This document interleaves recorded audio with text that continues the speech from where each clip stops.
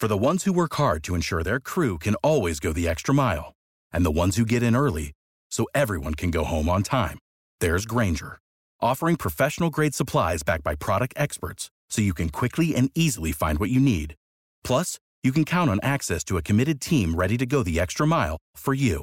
Call, click Grainger.com, or just stop by. Grainger, for the ones who get it done. 5:11, frayed nerves on board a flight from Orlando to Providence, making an emergency landing in Jacksonville following a threat. 2 passengers escorted off in handcuffs. The guy said, "I'll tell the people that you have a bomb in your bag." And she said, I'll tell them you have weapons on you. Lots of police came on the plane. Those 2 got taken away. Then the bomb dog came on, and they just kept telling us everyone needed to stay seated. Don't get up, don't move. Everyone stay seated. Action News Jack's Alexus Cleavenger continues our live team coverage from JAX Airport. Alexis, the FBI is investigating now. Yeah, they are also involved in this investigation.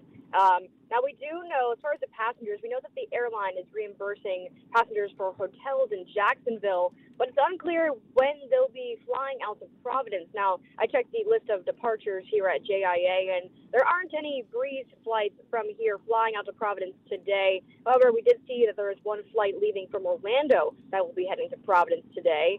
So maybe those passengers will have to catch that flight, but again, that video we have from the incident shows police escorting 2 passengers off of that flight. It happened on a Breeze Airways flight going to Providence after it left Orlando. And passengers Action News Jack talked with said the 2 were arrested. So we are working to learn who they are and what charges they will be facing. And like you mentioned, the FBI is investigating what officials are calling an onboard incident. So passengers say there was a bomb threat, saying that it started as some sort of conflict between 2 people before they boarded and continued just before takeoff. And another passenger says authorities came on the plane after they grounded in Jacksonville. I know we're into the morning rush hour. Is there any talk about this at the airport this morning after what happened? Not that I've heard so far. I was in there a little bit earlier trying to see kind of what was going on, but I didn't hear any talk about this. All right, gotcha. Action News Jack's Alexus Cleavenger live at Jacksonville International Airport.